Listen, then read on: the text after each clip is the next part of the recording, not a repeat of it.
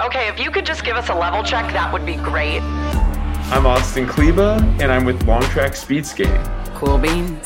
Does this turn it down, or am I turning it up right now? We're gonna make you sound so good, Austin. We got you. I can mess up as much as I want. Yeah, sweet. With potatoes. So this sounds good? I'm Elizabeth Beisel, two-time Olympic medalist, and I am jumping the press rope to take you inside the athletes' villages, some of the most interesting and exclusive places at the 2022 Beijing Winter Olympic Games. We'll talk to athletes whose performances are pushing the medal count on snow and ice, discussing pretty much anything and everything but actually winning medals, because we want to go behind the scenes, and even Olympic heroes have to eat. Unfiltered conversations from the ground about the daily experiences that make up the real athlete experience of the games. You know, like life and being in the village. Because it isn't all nail-biting pressure and medal ceremonies all the time. You can hear us in the headphones, okay? Yeah. Okay, we'll get started in 3, 2, 1.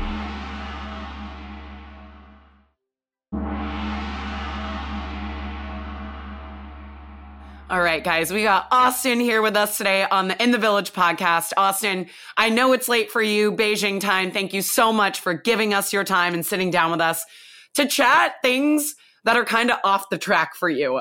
So this will be a very different interview than you're normally used to doing. But can you walk all of us through just like a normal day in the life for you right now in the village? In the village, minus all the training and stuff like that.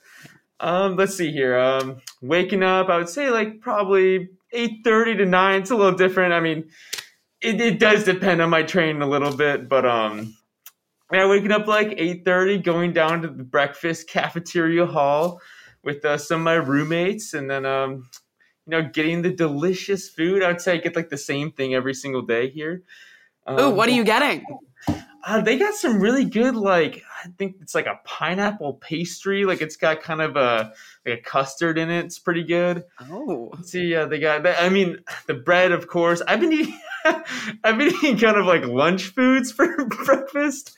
I've been eating like whatever works. That's okay. When we first got here the first day, we only saw one side of the cafeteria, so we only saw that there was like pasta. So we ended up getting like pasta with some meat sauce for breakfast, which isn't terrible. You know, it's a good way to start off the day. It's not bad. Breakfast of champions, pasta and meat sauce. Is the cafeteria kind of sectioned off by like cuisine? Yes, it has like there's like it has like Chinese cuisine. Like I think there's like other Asian cuisine, and then like It says that, but it all kind of is like pretty similar anyway. I feel like they kind of mix it up. Like they're not paying too much attention to putting the right things in the right places. I don't think so. Well, they're feeding thousands of athletes. They kind of have a lot on their plate, literally. So yeah, totally get it. All right, so you're eating a delicious breakfast, and then what are you doing? All right, eating a delicious breakfast. I mean, going off to training, doing that, then coming back, and then eating again, eating lunch. I feel like we spend a good amount of time, like all of us long trackers also hang out with the short trackers. We all train in the same facility in Salt Lake. So in between everything, we all kind of get together and hang out. We've been playing basketball, in our on the first floor, the first level here at the tower. Like the Team USA people brought out some bags, so we've been doing that also a little bit. Wait, is there like a basketball court? No, it's not a court. We got like one of those like little mini game kind of like two basket hoops right next to each other. It's like one of those. It's like a really small. I don't even know how to describe it. Is it like one of those things that you hang off your door, kind of? Like it's super tiny? Kind of. Yeah, okay. Fair enough. Like glamified. Yeah, it's a little bit It's got like a thing under it so that when you shoot it in, it gives you like points and stuff like that. It's fun. It's like a nice little thing to do when we're coming in and out. They brought a guitar here, so and I actually took it last night, and I was supposed to give it back this morning. I was still using it till like 2 p.m. and doing stuff like that. Because I know that you're an incredible guitar player. How long have you been playing, and how cool is it for you to have a guitar to kind of like get your mind off of racing and the Olympic Games? Oh, it's great. I mean, I love playing the guitar. I've been playing it since, probably like 13 or 14. My friends that I was in band class, I used to play trumpet, and they kind of got me into playing guitar, and we were in a little band and stuff like that when we were kids. So I've been doing that for a while, and it's great. Like, I was not expecting to be able to play the guitar while I'm here, and usually when I'm off in World Cup circuit and stuff like that, I don't have that luxury. So being here, it's very relaxing. Yeah, it gets the mind off of stressful things. I mean, I wouldn't even call the games too stressful. It's just where your mind's at. I'm really enjoying it here, and I really love competing. So it's great. I mean, it's been awesome. That's amazing that you say that. Like, it's so true. What your mindset is kind of what determines how you're feeling and your emotions.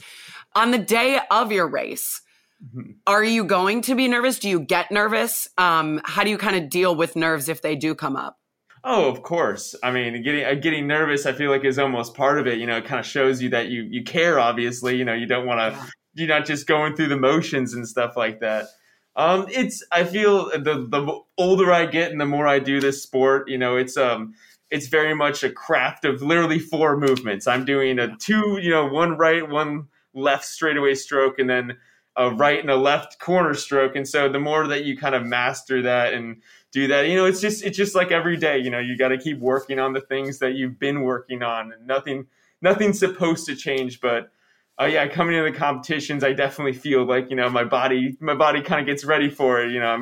It almost goes like numb. I'm ready to just go as hard as I can, I guess. You're ready to crush it, Austin. Exactly. You're in race mode. Exactly. I love that you said you were like, now that I'm getting older, but you're still so young. Like, you're definitely one of the youngsters on the team. Can you talk a little bit about how cool it's been to kind of learn from the veterans that have been here before at the Olympic Games? Oh yeah, it's awesome. I mean, I'm really good friends with Joey and Brittany that have they're on the team. I'm on the national team with them, and they've been great mentors to me.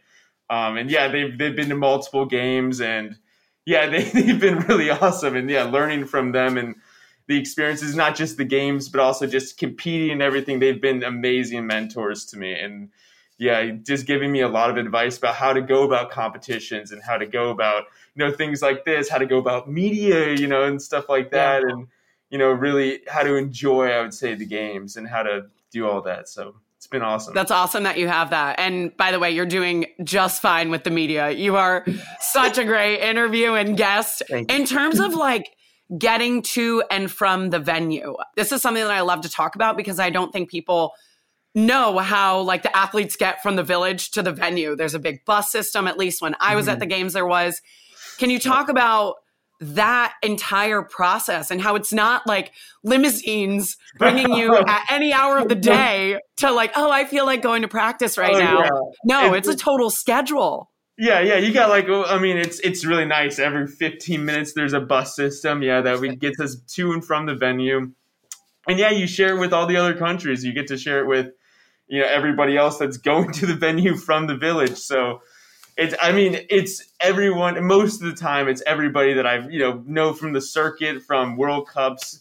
A lot of them are friends of mine. A lot of people that talk to, and it's fun. Yeah, it's nothing glamorous by any means. No, it is. But it gets you there, which is all that matters. Exactly.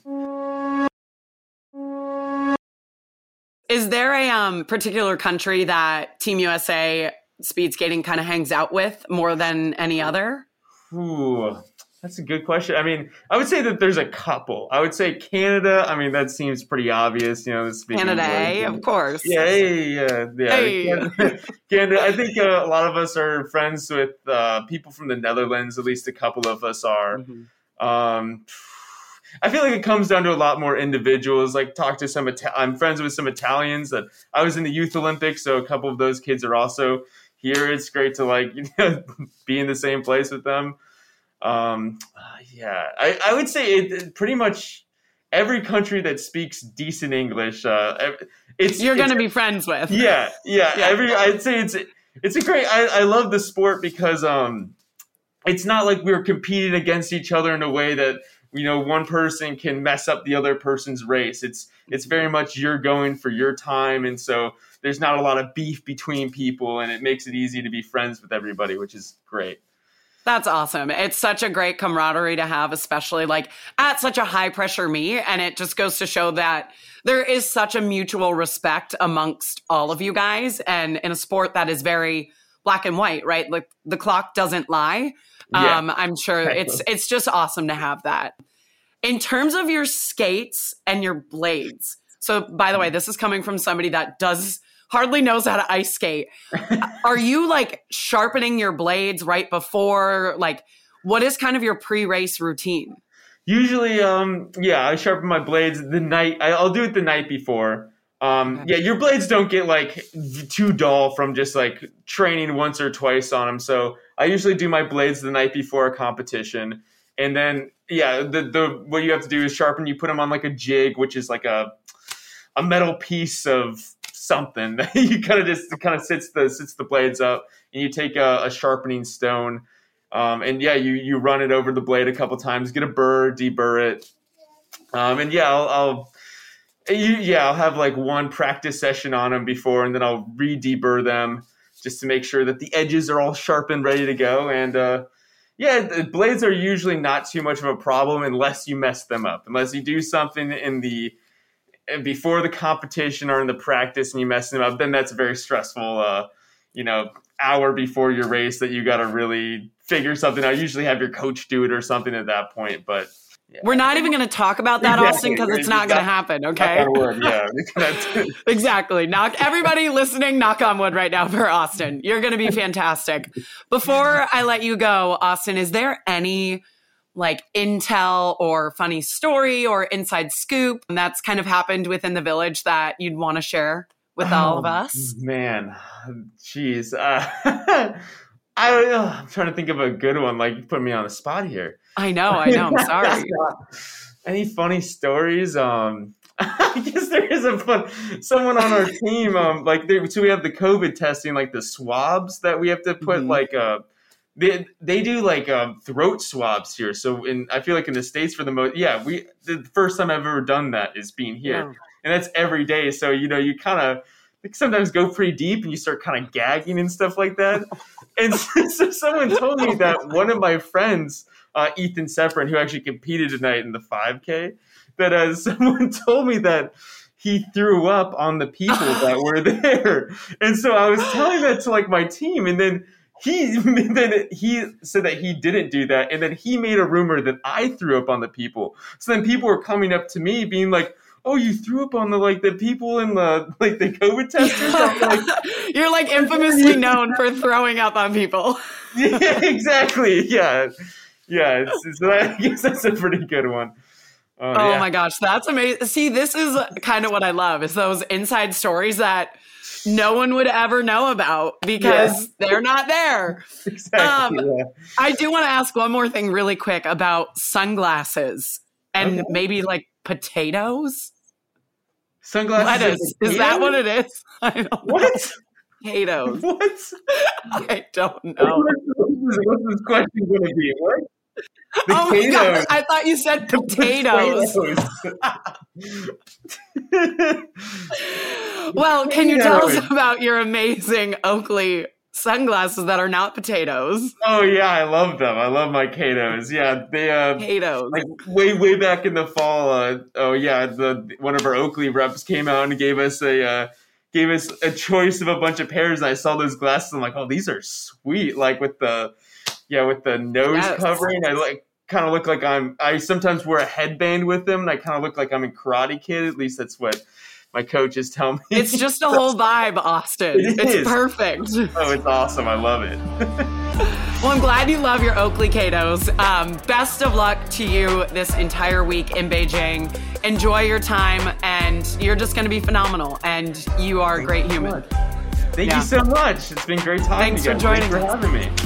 Yeah, always. Follow In the Village now on Amazon Music to get automatic downloads. and tune into the networks of NBC to watch every moment of the 2022 Beijing Winter Olympic Games. And for the first time ever, the Super Bowl and Winter Olympics will be on the same day in the same network. Competition continues at the Winter Olympics tonight, and don't miss Super Bowl 56 as the Los Angeles Rams take on the Cincinnati Bengals February 13th on NBC and Peacock.